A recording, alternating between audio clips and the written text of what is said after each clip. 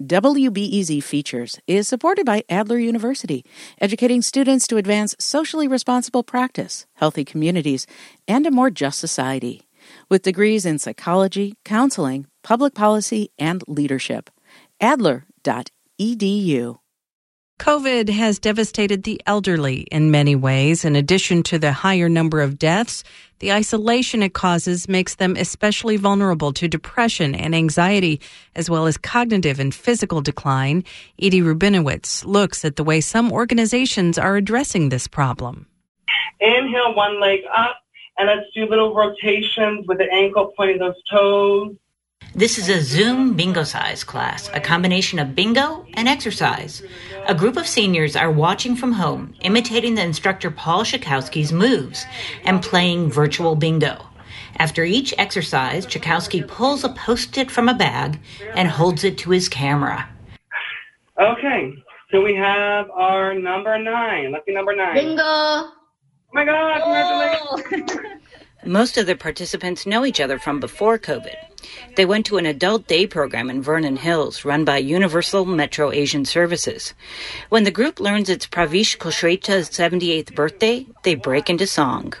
Happy birthday! Months ago, when COVID first hit and the center closed, Pravish and her senior citizen friends couldn't see each other. They were beginning to feel adrift. Then the center moved classes online. Pravish describes the first time meeting with the group virtually. The faces were beaming with joy. And we were happy to see each other. We were happy to meet each other. This class may sound lighthearted, but what these seniors are doing could be key to their physical and mental health. Studies say seniors who are isolated and lonely have a 50% higher chance of dementia, a 29% increased risk of coronary heart disease, and a 32% higher chance of strokes. Roseanne Cochran manages counseling services for the Council for Jewish Elderly. Shortly after the shelter-in-place policy, they started teletherapy, now covered by Medicare and insurance. They were able to keep treating most of their clients. She says to them, it's often a vital lifeline. We're really concerned about identifying more passive death wish, more of kind of a laissez-faire attitude about, well, you know what, if I have to live this way, I don't know how long I want to go on like this. Cochran says it's hard to live without touch and close interaction with loved ones. In sessions, therapists focus on resilience and helping seniors connect with others, often through technology. Cochran's in a fight against decline, mental, cognitive, and physical. Many of our older adults are not getting out for physical therapy, not getting to the doctor, not going out for coffee with friends, not going to the senior center. They're just walking and moving less. I see people here who I used to see who were healthy people. I saw people who used to be on walkers and canes, and now they're in wheelchairs. That's Dick Scheiberly. The 87-year-old veteran is in a senior citizens home in Skokie. Like many seniors, this has been a frustrating time of so many limitations. Dick's angry that he can't go out, especially to his favorite places like the museum where he volunteered for years or Portillo's, and he misses his friends coming by to take him to the nearby IHOP for pancakes and conversation. He's not sure he'll ever get to those places again. Time is not on my side. Time is not on my side.